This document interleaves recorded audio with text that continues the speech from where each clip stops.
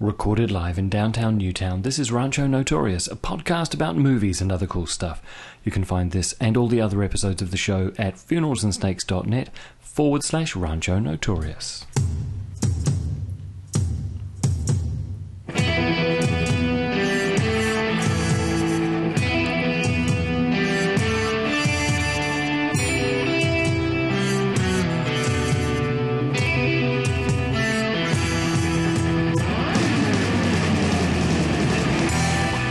Welcome everybody to Season 3, Episode number 5 of Rancho Notorious. My name is Dan Slevin, and here with me in Wellington, New Zealand, is Kaylee Carruthers. Hi.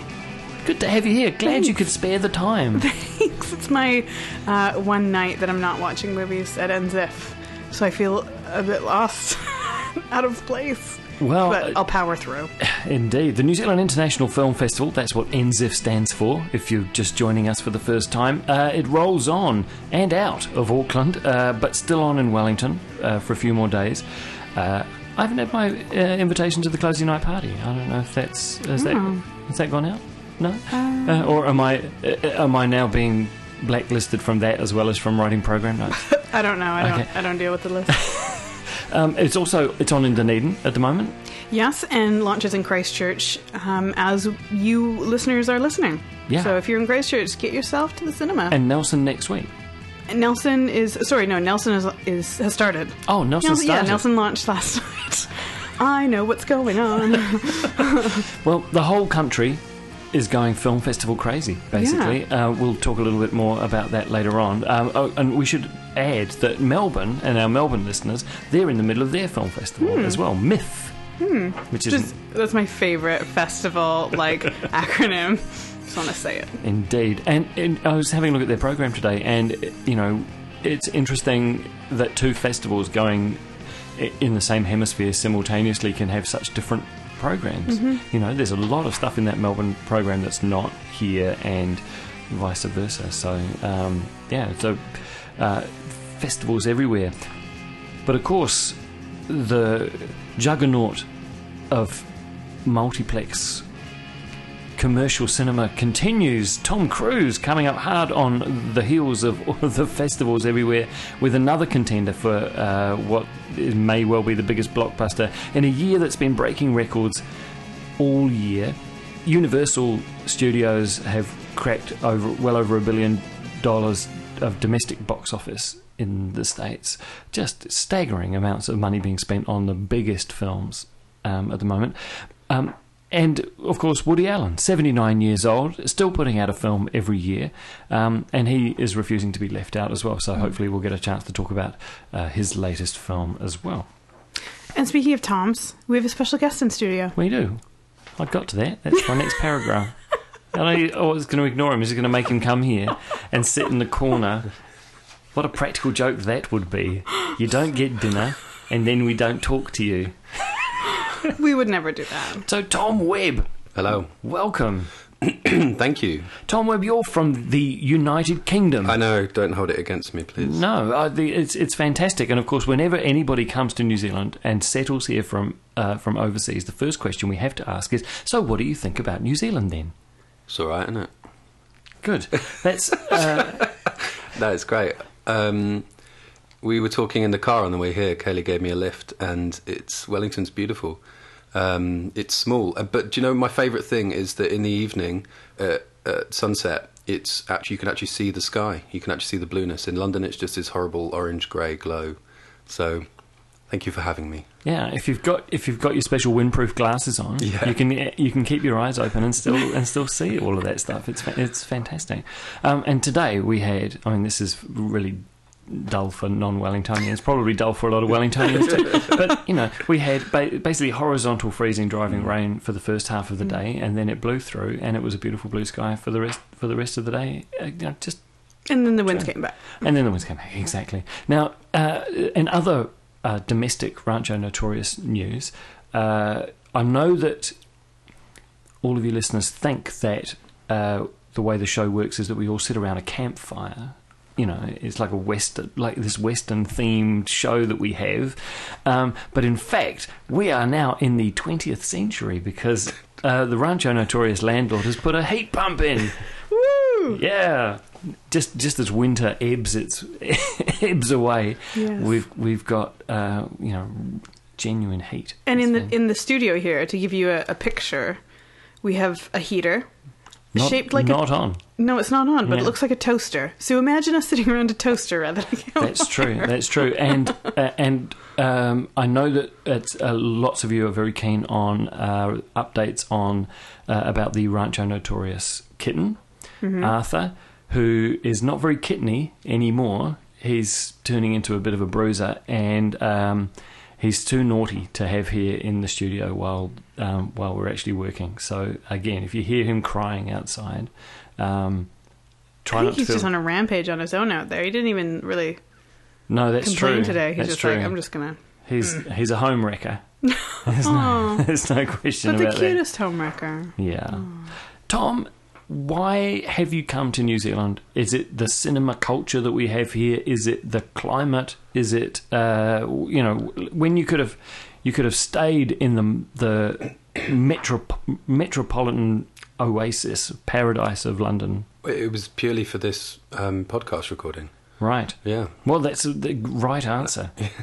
And it was a good job. You arrived just in time. I did. I got here. No. The short answer is love. I followed my partner over here because the cruel UK government wouldn't give her a visa. But now I'm here. I'm part of the film world again from, it was a seamless slip because we have this incredible universality. Anyone that's involved in film can easily, seamlessly slip into another part of the world. Well, you start talking about aspect ratios and frame rates and Dolby Atmos, and Don't talk to me about Atmos this week. Don't talk to me about Atmos. But it's a universal language, isn't it? We were just having a chat before we came to air and about Ozu. Ozu. Ozu. Oh, is it Ozu? Is that official? Yeah. Oh my don't God, know I feel Ozu. so chastened now. I've been corrected by somebody who actually knows what they're talking about. And one of the reasons I know that you know what you're talking about is because when you were living in London, you were working for the British Film Institute, right? I was, yeah. What they know, known as the BFI, and everybody BFI. knows what that means. Yeah. So, what was that like? Tell me a bit about. It was great. I really cut my teeth. I thought I knew a little bit about film before I started there, maybe sort of 4 years ago, and sort of fell into working there, as I think a lot of people invariably do. And my boss, Heather Stewart, is a creative director, and there's no person on the planet that knows more or cares more about film than her. And I very quickly realised I knew nothing about film, and so sort of started to get to know it a little bit over the preceding years. So I was in sort of programming and stuff, sort of helping, eventually sort of stepped up in sort of programming, helping to arrange sort of film seasons and stuff, and you kind of really need to know your film history. And like my big thing is that to be involved in film production, you really have to know your film history, because you can't know anything about, what you're trying to do now if you don't know anything about where you've come from. You'll find that all of the greatest filmmakers are incredible cinephiles. And I feel now I know a little bit about film. And is that what's the next step in your evolution? Is that you're going to make films? Yeah, well, I have done in the past. I've made shorts that have been shown on festivals and stuff. But I said, I'm going to stop doing that for 2 years while I do my MA in film, and I'm just working on my dissertation at the moment. Should be done so I've got to hand it in September. But I kind of used coming here as a sort of slight sideways move into production, and particularly script development. My big thing is scripts. I love scripts. I love the bits of paper and stories and stuff like that. And I've been lucky enough to have fallen in with a few of people that are letting me look at their bits of paper and helping develop them. And so that's good. But I write and I critique and stuff. I've been doing some stuff for the Lumiere Reader, who are sort of fantastic film and arts online journal. And I've fallen in with the film festival crowd as well, which is great, because the thing about the BFI is that it's this kind of one-stop shop for so much different stuff. It's the New Zealand Film Commission, it's the Film Archive, it's the film festival, it's the Paramount Cinema, it's the Embassy Cinema, all wrapped up into one place, and everyone kind of knows each other. and so it's a little bit more disparate here. So you kind of need to get to know people on a different sort of terms. But yeah, I've been lucky enough that I got introduced via connections in London to meet some great people here, and that's where we're kind of up to this second. And yeah. You're talking about critiquing and Lumiere Reader, and we'll provide a link to some of your work in the show notes for the show. But you were also writing for Sight and Sound, before you came here. I was just starting to sort of build up sort of a bit of a sort of reputation. Well, no, not reputation, but I was doing some stuff and starting to get onward to that. But Nick James, the editor, didn't hugely like my angle of being the New Zealand correspondent for Sight and Sound. He wasn't I said, offering but a we'll retainer. get the films we'll get them 12 hours before the rest of the world, you know. So I'm still, hopefully I'll still be doing some stuff for them, because I mean they're great, and I think it's one of the great, film journals in the world. So I was incredibly proud to be able to write some reviews and whatnot for them. Film publishing is in a parlous state at the moment. In the last couple of weeks, the Dissolve website has dissolved. Yeah, exactly. And they had a very particular voice and a particular mission, and they weren't able to sustain that. Sight and Sound, I used to be a subscriber to Sight and Sound, but then when I started reviewing, I made a point to myself that I wouldn't read other people's reviews. So it was one of the big sacrifices that I make, because I loved Sight and Sound. How is it coping with all the transitions in film media, the constant buzz around being the latest and greatest in terms of the news, and the fact that there are lots of people, intelligent, educated people, able to set up their own websites, writing similar stuff to what they're doing? Well, that's it's the immediacy of it, which is, I think, they suffer from, particularly around festival time, so Cannes and Berlin or whatever. People want that kind of what film have you seen and what's it like immediately, now please tell me. And with a magazine like Sight and Sound, you don't get it for a month afterwards. So you're reading about films that you've already read about, and you might be thinking, they might have already opened by that point. Yeah, exactly. It's that sort of thing. But what they do and is it's the quality of the writing that you're getting, the insight that you're getting from the writers that just know film in and out, and they're constantly having to update themselves to be part of the new market. There's a lot of online content now, and there's a whole sort of different section for the website. But what they do, which I think is very, very, very important still, is they count themselves as the Journal of Record. So it's every single film that is released in the UK in that month gets a review. And I think that's really important, because what the immediacy thing that we're talking about here is people sort of follow trends, and so they just talk about what's popular and what's big. So everyone's talking about Mission Impossible, whereas no one's talking about this film that some poor first-time filmmaker has poured his heart and soul into making, and he is guaranteed a review, not necessarily a good one, but he's guaranteed a review in the Journal of Record. And I think that's something that's perhaps keeping its sort of place of importance in the kind of thing. Do they still split the plot synopsis and the review? Yeah. Which I thought was another really That's the hardest thing. bit to write, is the synopsis. I hated doing that. It's very difficult. Is it like a word count that you have to hit? Yeah. The way it works, I don't know if I'm allowed to say this. I guess I probably am. So it's 300 words if you didn't like the film, 750 if you did, and then if it's a feature piece, it's like 1250 or something like that. So you've always got a vested interest in wanting to like the film, so you get more words, and then you want to try and write the synopsis as concisely as possible, so that right. so you get more words, and you can bang on about whatever you're trying to think. A peek behind the curtain of Sight and Sound. Awesome. Kaylee, you have been monitoring the mailbag.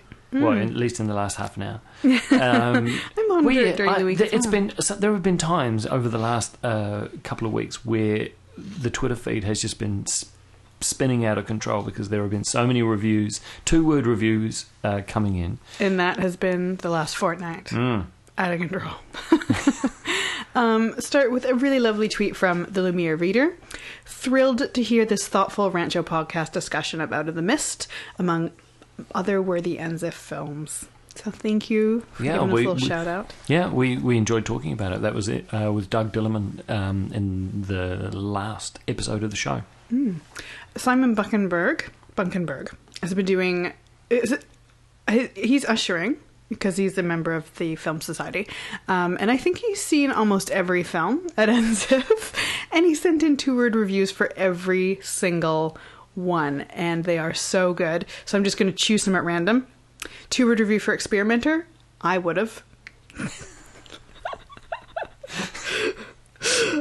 2 words for Balak Bayan. Incomparable effort. But I wish I had slept through more than I did. And 2 words for Hauha. Beautiful enigma. A slow burner that asks more than it tells. Bloody brilliant. And he's also been putting his reviews on Letterboxd. So if you... We'll pop a link up to his Letterboxd profile in the show notes. Somebody should write that down so I don't forget. And of course, it wouldn't be a mailbag without tweets from Fred Thompson, if I can find them. There's so many NZIF ones. Here we go. 2-word review for The Assassin, another NZIF one. I'm not trying to play with favorites. This is just what's in the mailbag, people. Visually breathtaking, beautifully shot, meticulous detailing, though the slow pace isn't for everyone. And 2-word review for Mission Impossible, RN, Rogue Nation. Popcorn thrills. Adrenaline scale is amped up, but the third act finale was weirdly flat. We're going to come to that in a short while. Yeah. And I have lost the other one I was going to do. Oh, but there's a great conversation, sorry, going back to Simon, between Chris Horman and Simon around Catherine Deneuve. Yeah. Which made me laugh out loud. Catherine Deneuve is a person of singular importance in the life of Chris Horman. Yes. Shall we say? Yes. So Simon's 2-word review for Brand New Testament was sacrilegious satire. What would you do if you knew how long you had left? Which I watched this last night and I loved it. Chris followed that with, the 2-word review is clearly Deneuve delivers. Simon replied with, who? Chris replied with, you may find an umbrella up your cherboard if you keep up that sacrilege. So thank you. That was probably the most beautiful exchange I've seen in a long time on Twitter. Indeed. Yes. All right. Time to have a look at what people have been going to outside of the film festivals. Start with New Zealand. Yes. In at number 5, all the way up from 7, is Inside Out. In at 4, down from 2, Paper Towns. In at 3, staying at number 3, Mr. Holmes. Has anyone seen that one? Yep. I got to see that last week. And rather than repeat myself, what I'll do is I'll put a link in the show notes to my Radio New Zealand review where I did Mr. Holmes and oh my god, it was only last week. What did I do? I can't remember. Was it Ant-Man? Maybe it was. Yeah, maybe it was Ant-Man. I can't remember. Anyway, whatever I did last Thursday for Radio New Zealand, that'll be in there as well. Speaking of Ant-Man, that is in the number 2 position, down from 1, and squeaking its way into the number 1 position, Mission Impossible: Rogue Nation. Yeah. Well, not really squeaking, it's a lot of money. No, but lumbering. In Australia, I don't know why we bothered breaking this up. Oh, I know why. It's because they've got Trainwreck before we have. So number 5 in Australia, Magic Mike XXL. Number 4, Paper Towns. Trainwreck goes in at number 3 on the strength of previews alone. August the 12th is the opening day here in New Zealand. Ant-Man at 2, and Mission Impossible: Rogue Nation, which I still really want to call Rouge Nation. That's at number 1.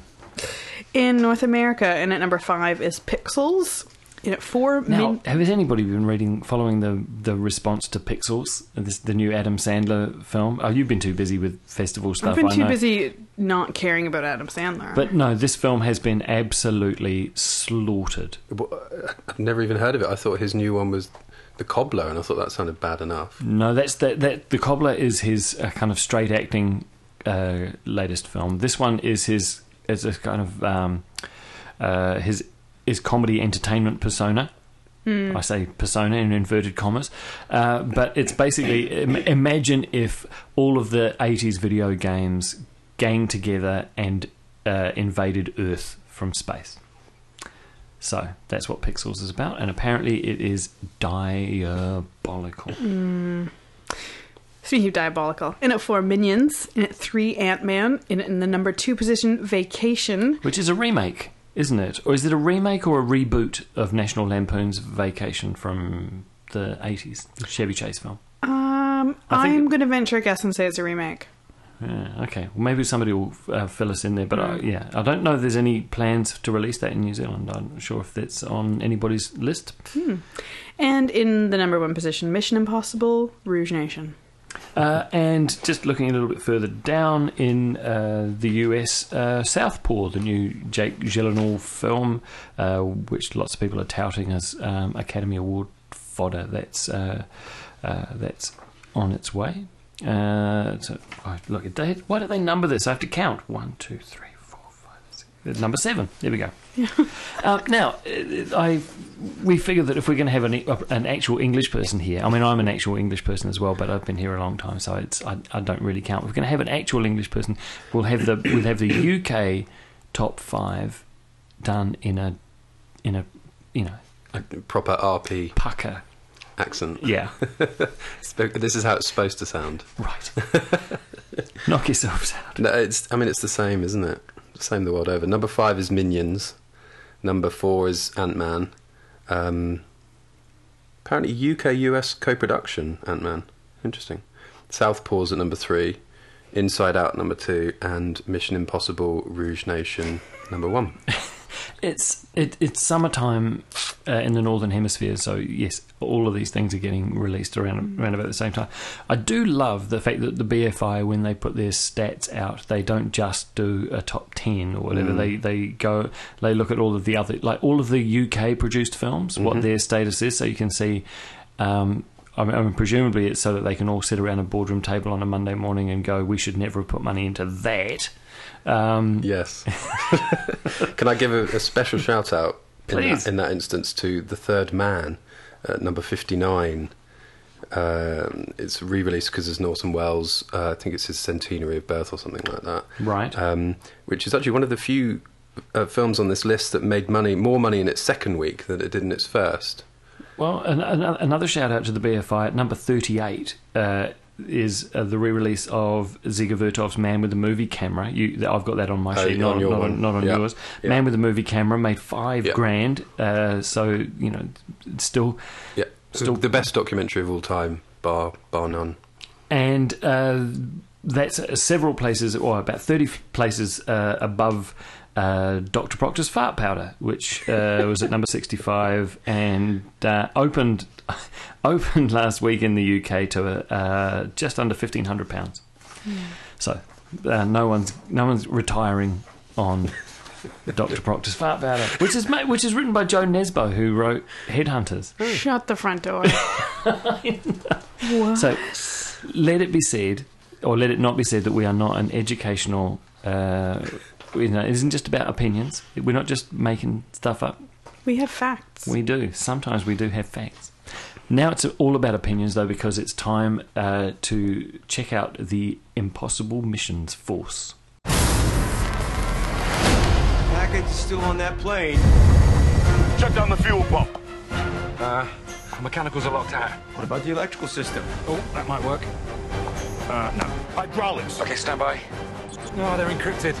Benji, the plane! Yes, the package is on the plane. We get it. Can you open the door? I'm by the plane. Benji, can you open the door? Maybe. Open the door when I tell you!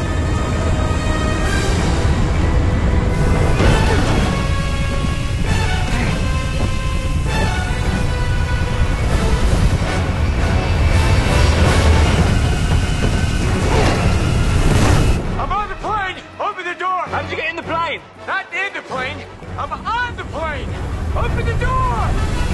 I'm just admiring the typo of the week for the script. Mission Impossible. Rouge Nation. Mission. It could have easily been Minion Impossible, and then they would have made even more money. It's probably coming now. Indeed. Tom Cruise back again for the 5th instalment of the Mission Impossible franchise, which was in itself back in the day one of the first of the television reboots. And we when we watched it, there was a trailer for The Man from U.N.C.L.E. Playing ahead of it. So The Man from U.N.C.L.'s. I wonder if those two guys, was it Henry Cavill and Armie Hammer. Yeah. I wonder if they're looking at the next 20 years of their lives playing the same characters over and over again. Would The Man from U.N.C.L.E. have the kind of life that Mission Impossible has had? No. No, good. I think we can probably shut that part of the conversation down right there with that answer. I was hoping that I would be able to see the other four in advance of this screening, just to try and get a handle on it. We watched the first two, and the franchise has remained pretty true to itself, I think, across multiple directors. The first one was directed by Brian De Palma. Multiple directors, screenwriters, Tom Cruise's rising and falling popularity. And did you see the last one, the fourth one, which was called Ghost Protocol? As meaningless as all of them. Now, okay, I've got a question for you. What's the story with colons in the title for this? Because Mission Impossible is Mission : Impossible, and then you've got your subtitle, and I noticed they fudged it in the film by putting it underneath in the titles. But as a stickler for this sort of thing, I'd like to get it right. It should be a hyphen. Right. It's Mission : Impossible, hyphen. Yeah, because that's part of the second part of the sentence, which is the impossible bit. Mission Impossible. No, Impossible hyphen. Wait, maybe it should be like Mission : Impossible Rogue Nation. Oh, right. Maybe just like run on. Well, and of course the other gag that everyone's been making about this, and to be fair, they acknowledge it in the film itself, is that these missions aren't impossible because they do them, don't they? Every single time. Who wants to put their hand up to try and explain the plot of this one? Unfortunately, I've not seen this. Over to you, gentlemen. It really doesn't matter. Well, I mean, perhaps contextually, we're going into uncharted territory because. Actually, that did happen in the first film. It seems exactly the same as the one before. They're always being disavowed, aren't they? Right? They're always one way or another. They're doing something that gets them into trouble. They're being disavowed, and in this case, they're actually Ethan Hunt, at least, and then Simon Pegg, whose character Benji. They end up being chased by the CIA because the CIA thinks that they've basically they've gone beyond the boundaries. Not that there are boundaries for the Impossible Mission Force or whatever it is, but anyway, they want to call them in for a disciplinary meeting where they're going to get. They're going to get told off, and Ethan Hunt disappears to go and carry on crime fighting on his own. Well, they think that he's made up this idea of Spectre. Oh no, sorry, hang on, Syndicate. Yeah, got that one wrong by mistake. And it turns out he hasn't made it up. Right. And then I don't want to give away the ending. No. Whenever they said the word Syndicate, all I could think of was like a bunch of people who get together to buy a lotto ticket every month, and I thought, what's wrong with that? They didn't really explain what the syndicate as long as they've all up to. As long as they've all agreed how to split the prize up at the end, surely that's it's fine. But it does get quite dense, and of course, as the nature of these things, when you deal with conspiracy, the question is how high does it go, and the answer is pretty high. But the point of these things isn't the plot. It's about the relationships between the characters and getting to know those people once again, and wondering which ones are going to come back from previous films, and then the giant set pieces. And to the credit of this production, they have gone out of their way to sell what seems like the biggest stunt that a movie star has ever done, which is the hanging off the edge of a plane taking off. and that's not even like in the film properly. That's like the pre-credit sequence. So you're thinking, holy cow, that's how are they going to top that for the next 2 hours? And they get pretty close, don't they? Yeah, it's. I thoroughly enjoyed it, to be honest. I'm a stickler for this type of, this stuff. But I guess the point is that it's kind of the franchise has been going on for long enough now that it's just Tom Cruise has become synonymous enough with it that the series itself is just totally ubiquitous, and it doesn't matter who directs it, it doesn't matter who writes it, it doesn't really matter who's in it. You know exactly what you're going to get. And you do, and they deliver. And as you say, he does do his own stunts. He's the producer as well, so they don't have the same problems with insurance that they might do with with other films and stuff. And so and the hanging off the plane bit was pretty good fun. He looked genuinely terrified, didn't he? I think he was probably more worried about how his hair looked than the ground beneath him. Oh no, fair comment, because his hair does actually look quite good all the way through. Everybody's hair looks pretty good. It does that really annoying thing though, where it's like there's a secret base in London, and obviously the best place to put a secret base in London is in the middle of Piccadilly Circus. One of the most visited places on the planet. Hide in plain sight. That's the way they put it. But there's. In the last film, I seem to remember thinking when Cruise was standing shirtless at the top of the Kremlin, thinking, "Oh, you've seen better days, haven't you? You're really looking your age. Maybe for the next few films, don't take your shirt off." But I think that he saw it and went, "I can do better than that," and therefore he looks great. Yeah, like he's pumped up. He's a bit. There's something quite Dorian Gray, isn't there? Yeah, yeah. I mean, admittedly, sometimes he actually does look like the Tom Cruise masks that the villains usually wear in these films. But I think full credit to him, and it certainly looked like he was riding that motorbike through most of it. Yeah, and I guess the other thing I wanted to say about this is that it's the only kind of franchise left, it feels, that is star-led. It's him, isn't it? It's Tom Cruise. All of the other huge blockbusters in the world are all, sort of Marvel films or whatever. Replaceable, and they're not, aren't they? Yeah, and it doesn't really matter who's in it, except obviously they've made them big stars, but they're not the main selling point of it. Marvel is. In fact, the whole point of Ant-Man, like the only reason Ant-Man exists, is simply to introduce new Avengers characters so that we won't be too disappointed when we don't get Robert Downey Jr. because they couldn't afford him. And it's got serves no other purpose. Yes, you're right. This is when Cruise decides to give it away. Who else would they hand it over? I mean, this is the point. I'm wondering whether we're in a kind of early 70s Sean Connery Bond moment. Because he did Bond for, I don't know, 6 films or something like that, and then sort of decided to give it up because he felt like he was too old. Sort of ironically enough, when Roger Moore took over, he was actually older than Sean Connery was, which I think is great. But then it's still the franchise survived, and obviously survives to today. Do we think that could be now? It doesn't feel like it could. It feels like it's too much about Tom Cruise for it to survive. I think you're right, but I also think that he's going to be like Winston Peters, and he's just going to go on and on and on until he falls off one of those planes one day. I don't know. I read a great story. My favourite Tom Cruise story actually was in.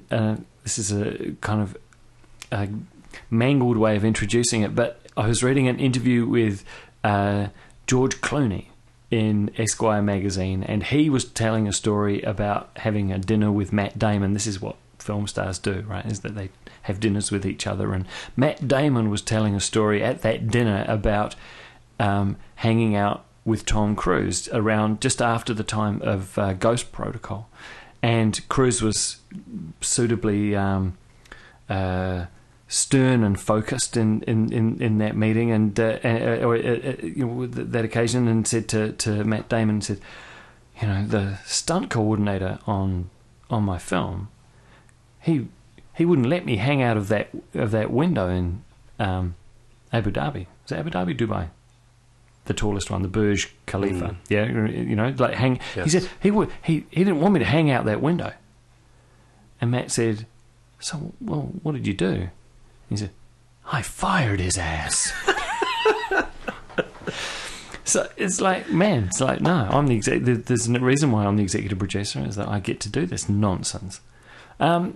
We really enjoyed it. We took the whole family to this one, and this was Sebastian's first Mission Impossible, and he hadn't seen any of the TV shows. He'd vague sort of genetic sense memory of the of the theme tune, and he had a ball. He really enjoyed it. It was probably a little bit too violent in the beginning for a 12-year-old. I felt like it. There's, you know, I wonder whether this is as a franchise, like, because we watched the first two recently, and they're quite violent.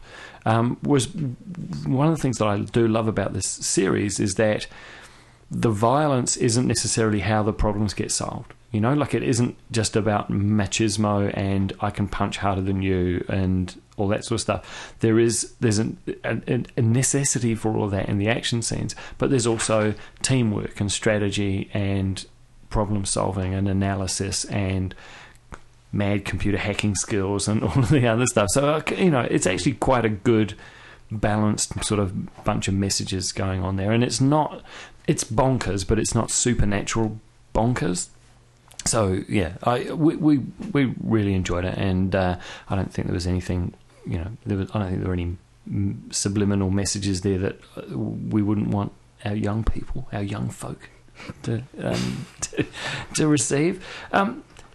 2 words. I should have prepared a little bit earlier, but I've been trying to come up with 2 words, and I'm really struggling, must admit. Too ridiculous. No, that's not. No, I'm going to use. Okay. I'm going to use cruise control, which is probably. Oh dear! Which is such a lame ass. Can't we call it Rouge Nation? Can't that be the 2? Absolutely. All right. So, a message to Reese Pie in England, who controls our letterboxd profile. Those are your 2 words. You don't have to harass us to fill in the gaps later on. All right. Festival highlights. You know, in the last couple of weeks, we've all seen way too many movies to be able to pick them all apart. Has anybody you've got a couple there that you want to highlight from of your experiences? Maybe stuff that hasn't been on people's radar. It's been very, very gratifying to see how many different films people have been watching this festival. I've done a couple of panel discussions with some filmmakers, documentary filmmakers. And I've not hugely been involved in documentary before, so it's been quite an interesting change of direction for me. And so I've had to really study these guys' films to talk to them. And I think probably from a couple of the smaller films that I'd personally like to highlight are a beautiful film called The Silences by Margot Nash, which is one of those films that's just specifically about her and her family and growing up, which is invariably very a dangerous topic to cover in a feature film, because you can slip quite easily into the realms of self-indulgence, I guess. But she just manages to pull it off, this incredibly interesting and very sad, poignant story about her own family. And she's an incredible woman as well. So I did an intro and a Q&A for her as well. And people were asking, they were fascinated by this film. They were asking lots and lots of questions. And in the same vein, I did a Q&A for, and she was on the panel as well, Sumner Bernstein, who's made this film called Some Kind of Love, with her husband Thomas Bernstein, which is about this an artist called Yolanda something or other, who was at the end of her life sort of suffering in the early stages of dementia, and her brother moves into her house in London to look after her, and it's just about this sort of weird relationship that they have, which is based more upon, they sort of fight like cat and dog, you know, but you sort of think it's based more upon duty than anything else, and he keeps saying this, and it's incredibly beautiful. Again, the filmmaker finds his own sense of self through the sort of the journey that he takes on the film, so it's this voyage of self-discovery, and you get the feeling with both of those that before they set out, they had no idea what film they were making. There was no script. There was just nothing. They just walked into the room and started in day one, and then it came alive in the edit room, which is great. It's called direct cinema. They make stuff like that and then back in the 50s, and Jean Rouch did it in Paris, and sort of Ciné Vérité in the 60s, and I think it's a really beautiful way to create things. So and that's what's so great, I think, about a festival like the New Zealand International Film Festival, is it does manage to give a lot of these filmmakers the kind of exposure and put their films in front of audiences that they wouldn't necessarily normally get. And they get feedback. Yeah, well, and it's that through the direct Q&A relationship process. with the audience, and that's what they were saying on the panel discussions I was doing. Is when is your film complete? I think was one of the questions I asked, and it's sort of universally acknowledged it's when it is put in front of the audience, and then the audience reacts to it, because film is about. It's not for you necessarily. You're putting it out there for other people to see it, and so therefore it's only complete when the audience actually sees it, and that was really powerful. Because a lot of the other stuff, like I worked at London Film Festival a lot, but the things we were sort of dealing with there are sort of big, major level sort of blockbusters. You get a lot of this stuff as well, but I think it's really nice to give exposure to, and particularly to the local community as well. I've got to highlight, obviously, Tim Wong's film Out of the Mist. That was a real sort of voyage of discovery for me as a fairly new person to the scene in New Zealand, that sort of gives this incredibly comprehensive and intelligent review of the alternative New Zealand cinema.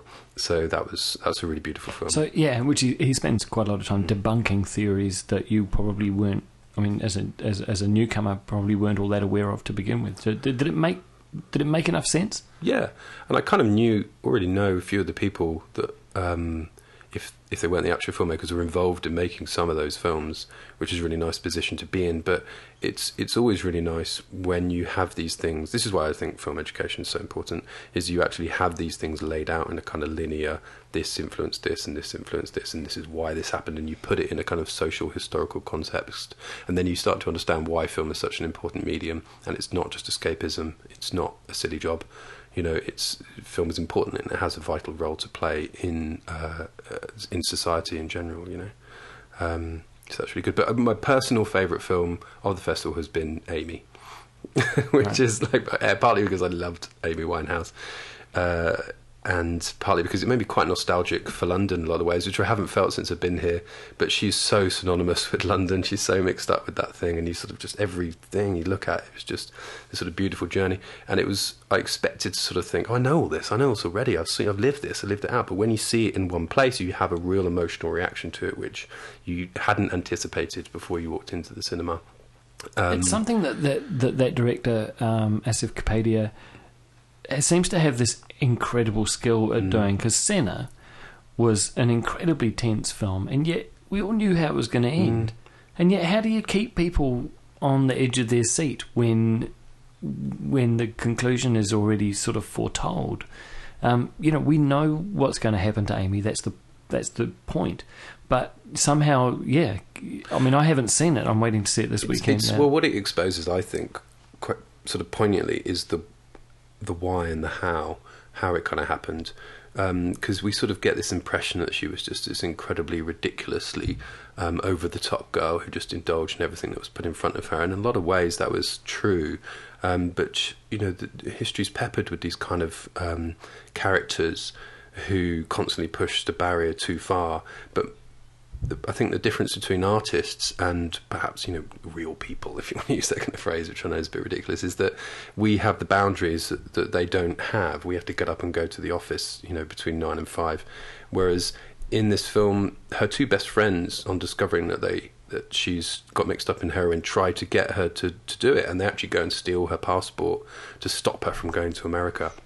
And her manager stops them, and they're pleading with him, and he says, look, don't you know how many people in the world can function whilst using heroin? And you go, she's doomed. She's totally doomed. She's surrounded by the people that want to keep this gravy train going because she's so talented, and it's such a shame. And that's when it suddenly becomes this incredibly sad journey. Kaylee, what have you been watching? I made my list. Can you remember? Yes, I did make a list. It's definitely the best films I have seen at the festival so far are Girlhood, which was one of those films that was exactly as good as I thought it would be. Like, I had very high expectations and I was totally rewarded. Mustang, which was just incredible. And Tehran Taxi, which I watched last night, and just it was so good. So good. And also Listen to Me, Marlon was a big surprise for me. Yeah, it's good. It was stunning. Like, I didn't know...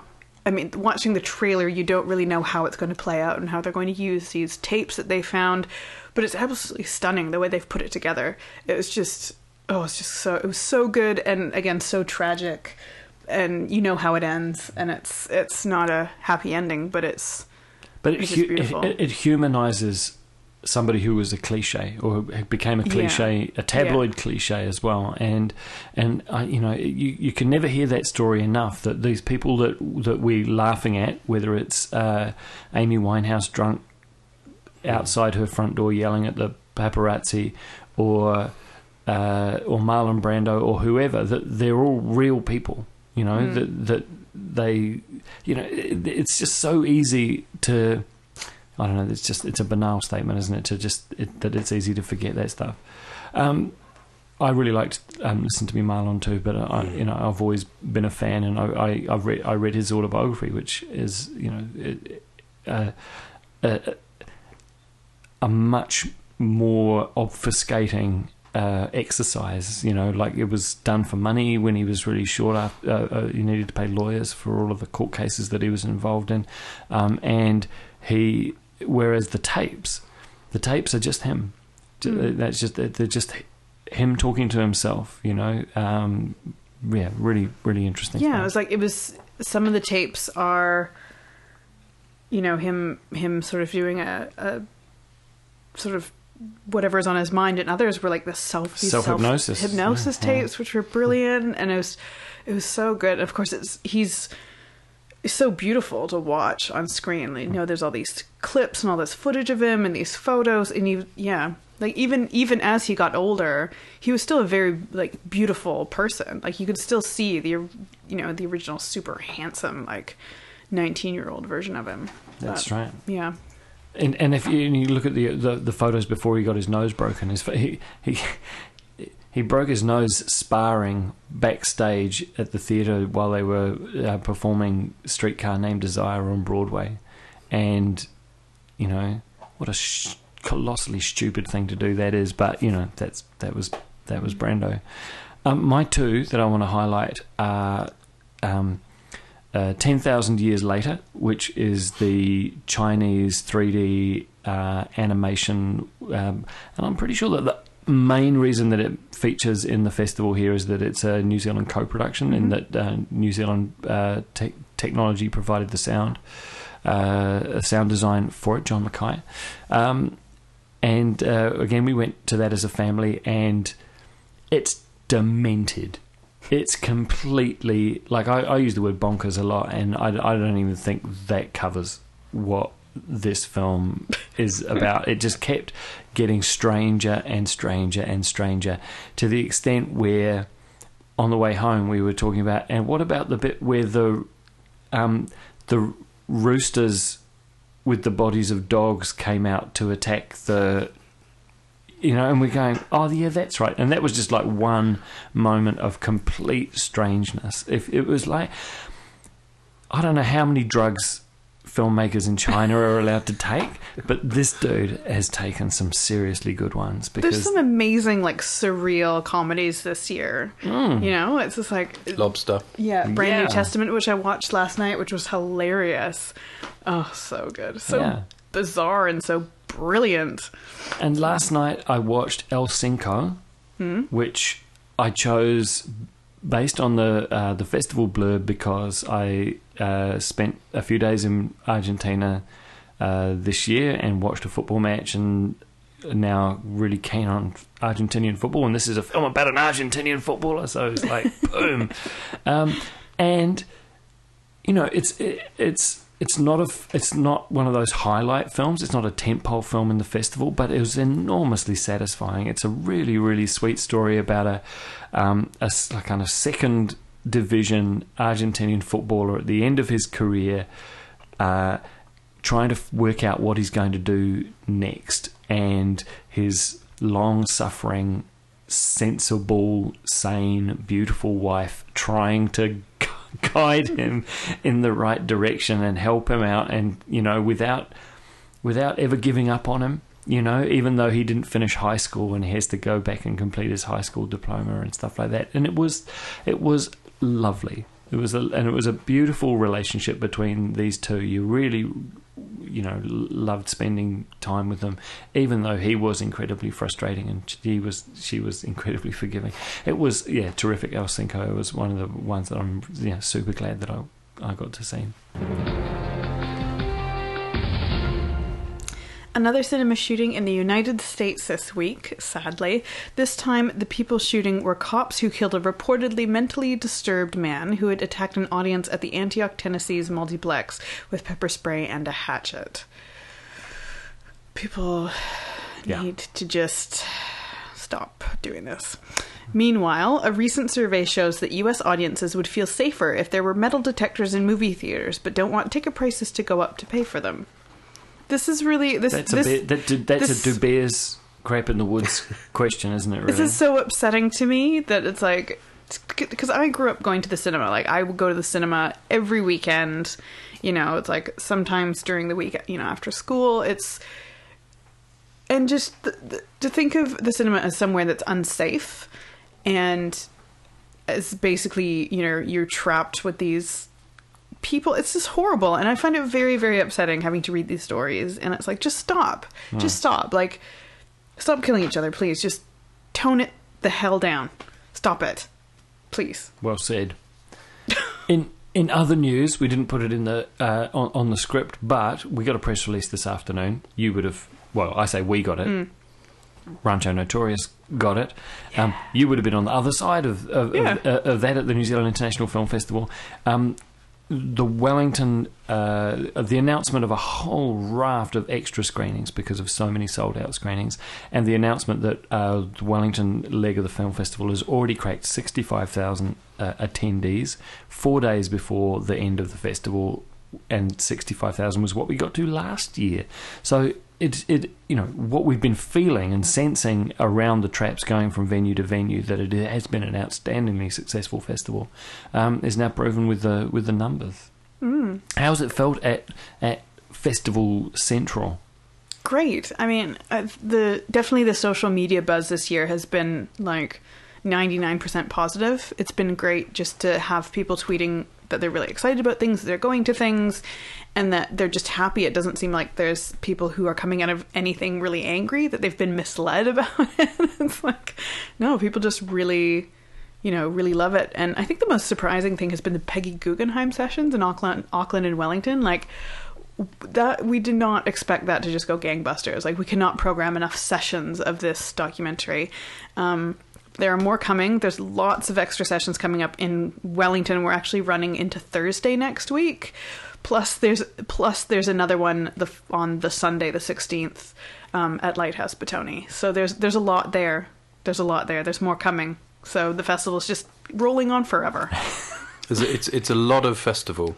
Yeah. From where I come from, London is 10 days long, and it's very, very intense for a very short period of time. This is like, it feels like it's been going on for a month already. Yeah, and for those of us who work at NZIF, it keeps going because it's 13 cities. I was reading about Locarno today, which is the Swiss festival where the centerpiece screenings every night are in the town square with the lake in the background, and it's all beautiful and starlit and magnificent.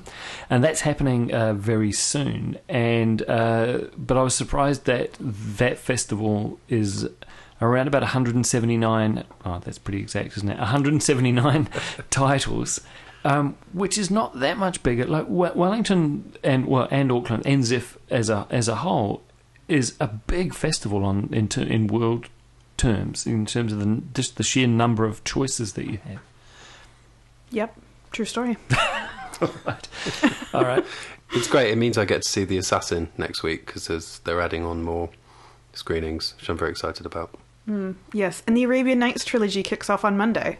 So it's like there was already 3 guaranteed extra days before the festival even started. So it's great.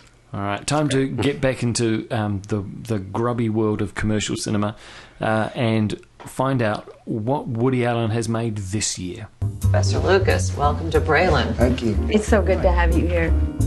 Your paper was quite good. Am I blushing right now? He's very radical, very original. You either love him or hate him, really. When I heard you were coming here, I had fantasies that we'd meet. Something special would happen. I haven't been able to perform in nearly a year. I can't write. I can't breathe. I couldn't remember the reason for living. And when I did, it wasn't convincing. Word around is your philosophy professor's got a bit of an alcohol problem. Oh boy, that's just one of his problems. I just hope you're not starting to care for him too much in the wrong way. Joaquin Phoenix and Emma Stone star in the new Woody Allen film. It's called Irrational Man. In recent years, Woody Allen has, he left New York, which is where all of his films had been set, and started globe-trotting. He went to Barcelona and London and Rome. And this film is set in Providence, Rhode Island, which is a very different environment that you would expect a Woody Allen film to be. Not that you can predict these things anymore. And Joaquin Phoenix plays a depressed philosophy professor who's just started work at the local university. He's got a very Dan Slevin-esque tummy, and which I'm sure he actually got to take off at the end of each day.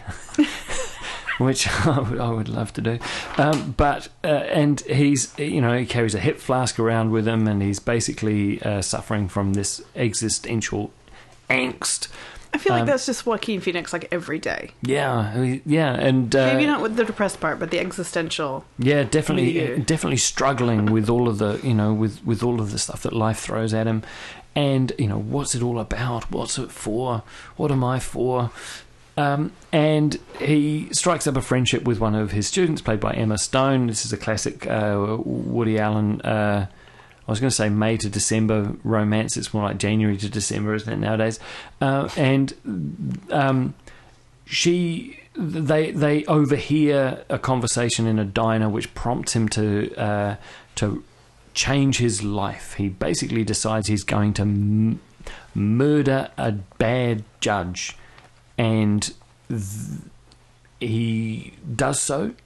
I don't think that's a twist. I don't think that's a spoiler in any way, shape, or form. I think that's pretty much part of what the story's about.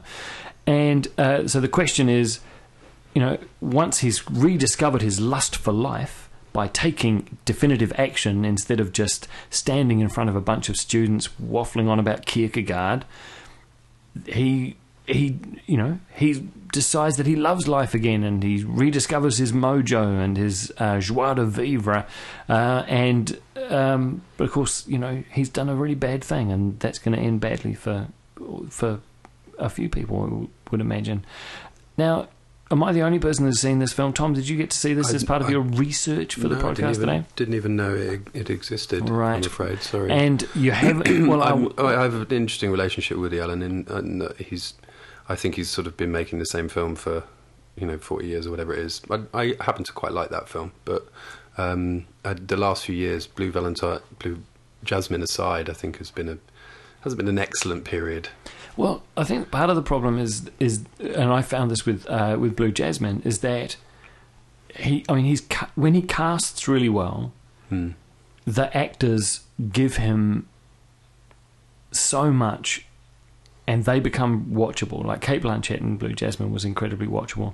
Joaquin Phoenix and Emma Stone. Emma Stone, I don't think, has actually been better than in this. There's an they both bring an intensity which is very watchable. The problem is that they're having to say dialogue that no real life human being would ever speak. And I wonder whether Woody Allen actually gets to hang out with real people enough anymore to be able to soak up the way, I just don't think he's connected enough to the world anymore in order to be able to reflect it back to us. That's but the dialogue is just dreary. And this is not one of his funny films, right? So he can still write a gag when necessary, but this is a little bit more intense. And the observations about life and philosophy and existentialism, it's all pretty banal. Like the insights are not spectacular insights. And, for all of the hard work that the people in front of the camera are putting in, the problem this film has, and it's a crushing problem, is that it's really dull. I think that's kind of Joaquin Phoenix's problem as well, is that he seems to have suffered in recent years from the weight of his own worthiness. He sort of seems to be disappearing into that. I haven't actually seen Inherent Vice yet, but I imagine it's a bit like that. And The Master I didn't even rate that much either, unfortunately, which I think I was so looking forward to The Master. Oh, I liked it. And I didn't think he quite worked in that. I think he's just... He's a little bit too self-important. I'm very important, look at me. What was the one he did where it turned out it was all the sort of art project, and he sort of disappeared off and said, I'm reinventing myself as a rapper. I'm not me? Yeah, I'm not there. No. I'm not here? I'm not here, something like that. I'm not Joaquin. And it turned out it was just this big sort of... And I just thought, oh, shut up. Yeah, I think it's plausible that things for him have gone off the rails a little bit since then, in terms of his persona. I'm looking forward to his biodoc. Because I think he's been through some stuff in his life. Yeah. I mean, not just his brother dying, but I think he's had a bit of a rough time. And I really enjoy seeing him on the screen, but I feel like he's one of those artists that old school artists who's they're really suffering for their art. Torture. But it's not. Then it can become quite pretentious when you're probably really quite rich and you live in a really nice house and you have personal trainers and all this type of stuff. Then it's just a bit like you're not living on the street, are you? And it's. But he did have absolutely fascinating childhood. The whole family did. Sort of with these incredibly weird hippie parents. That he was called Leaf, wasn't he, when he was born? No, he was born Joaquin, and then he changed his name to Leaf because he thought it'd be more acceptable in Hollywood, and then he changed it back to Joaquin when River died. If you look at his really early performances, Parenthood, his first film, and he's credited as Leaf in that. Right. Because he didn't think, and quite correctly, that anyone would be able to spell Joaquin or pronounce it. But it was a tribute to his brother that he turned it back. And then he kind of had the career that his brother might have had had he not died, which is quite interesting. I'd love for somebody to cast him in a broad comedy, because I get the feeling he's got the chops for it. He's got the skills, but yes, he seems to be going in the direction of these tortured, intense people, and it's hard work. He does really good work, as does Emma Stone in this, as does Parker Posey in this, but you just don't believe, no matter how hard they're working, that you're actually looking at real human beings interacting. That's Woody Allen all over, though, isn't it? Yeah, and he's not really a real human being. This is true. This is true, and but maybe as time's gone by, his ability to fake it has been. Perhaps it's not just that, but it's does anyone care any longer? Perhaps the world's moved on, and what was quite cool and trendy, 20 or 30 years ago, is actually becoming a little bit, past it now. There's, because his legend lives on a hell of a lot. And his influence lies on another whole generation of filmmakers who are taking what he started and moving the argument on. I think automatically of Noah Baumbach, who sort of basically seems to be the heir to Woody Allen's throne most recently. And his films are kind of interesting. They're sort of a bit of a mixed bag. But I think he's doing some interesting work and making it more current. Whereas I think Woody Allen's just it's just constant vanity projects now, one after the other. It's also, there's a very depressing interview with Woody Allen that NPR did. We'll put a link to that in the show notes, where basically he says, he's 79 years old now. He's still making a film a year. He'd like to think that he's still got great work in him, but he doesn't really think he does. And he looks back on his past works, and all he can see is the faults in it.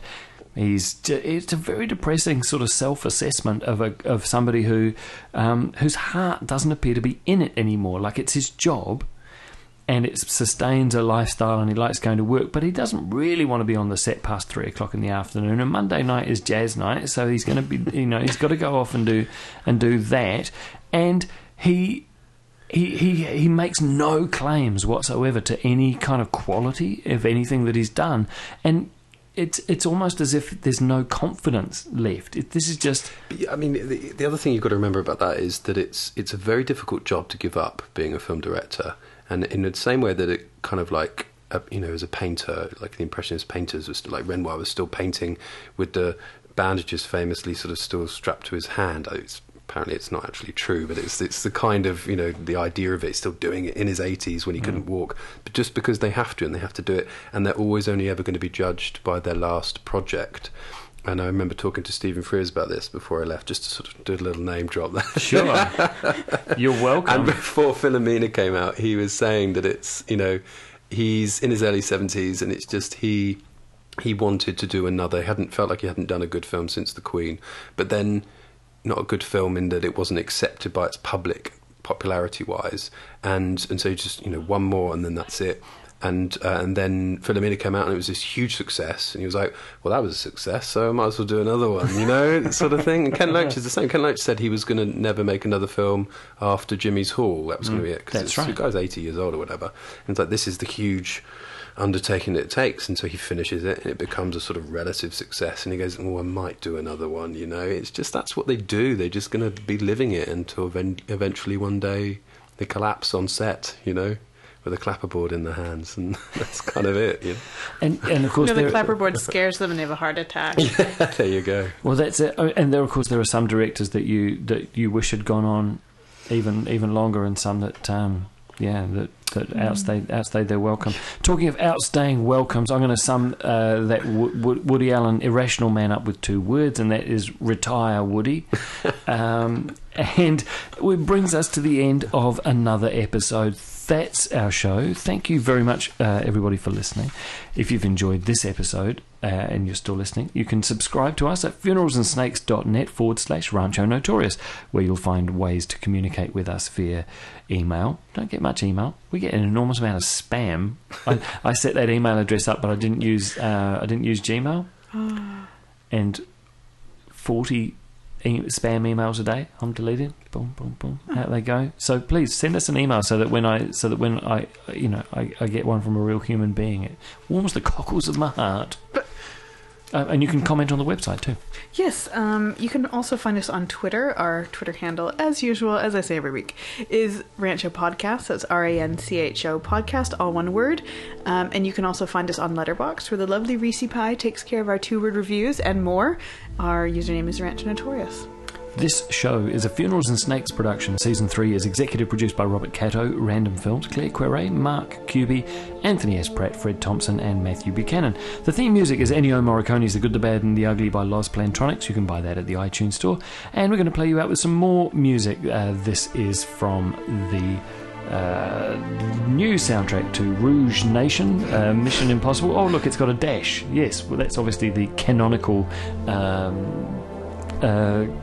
presentation.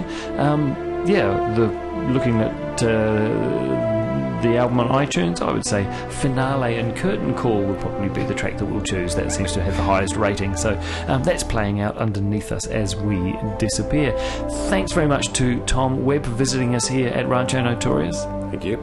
Sorry that your festival commitments mean you can't stay for dinner, but that means all the more for the rest of us. Thanks to Kaylee. Big thanks to my swell partner Karen, who makes sure that everyone who visits us here at Rancho Notorious is well watered, at least, and some of us well fed. To Sebastian, who's our sous chef, you might be able to hear him bouncing around outside, and of course Arthur, our mascot. Thanks to you all for listening. That's good evening from me, Dan Slevin. And good evening from me, Kaylee.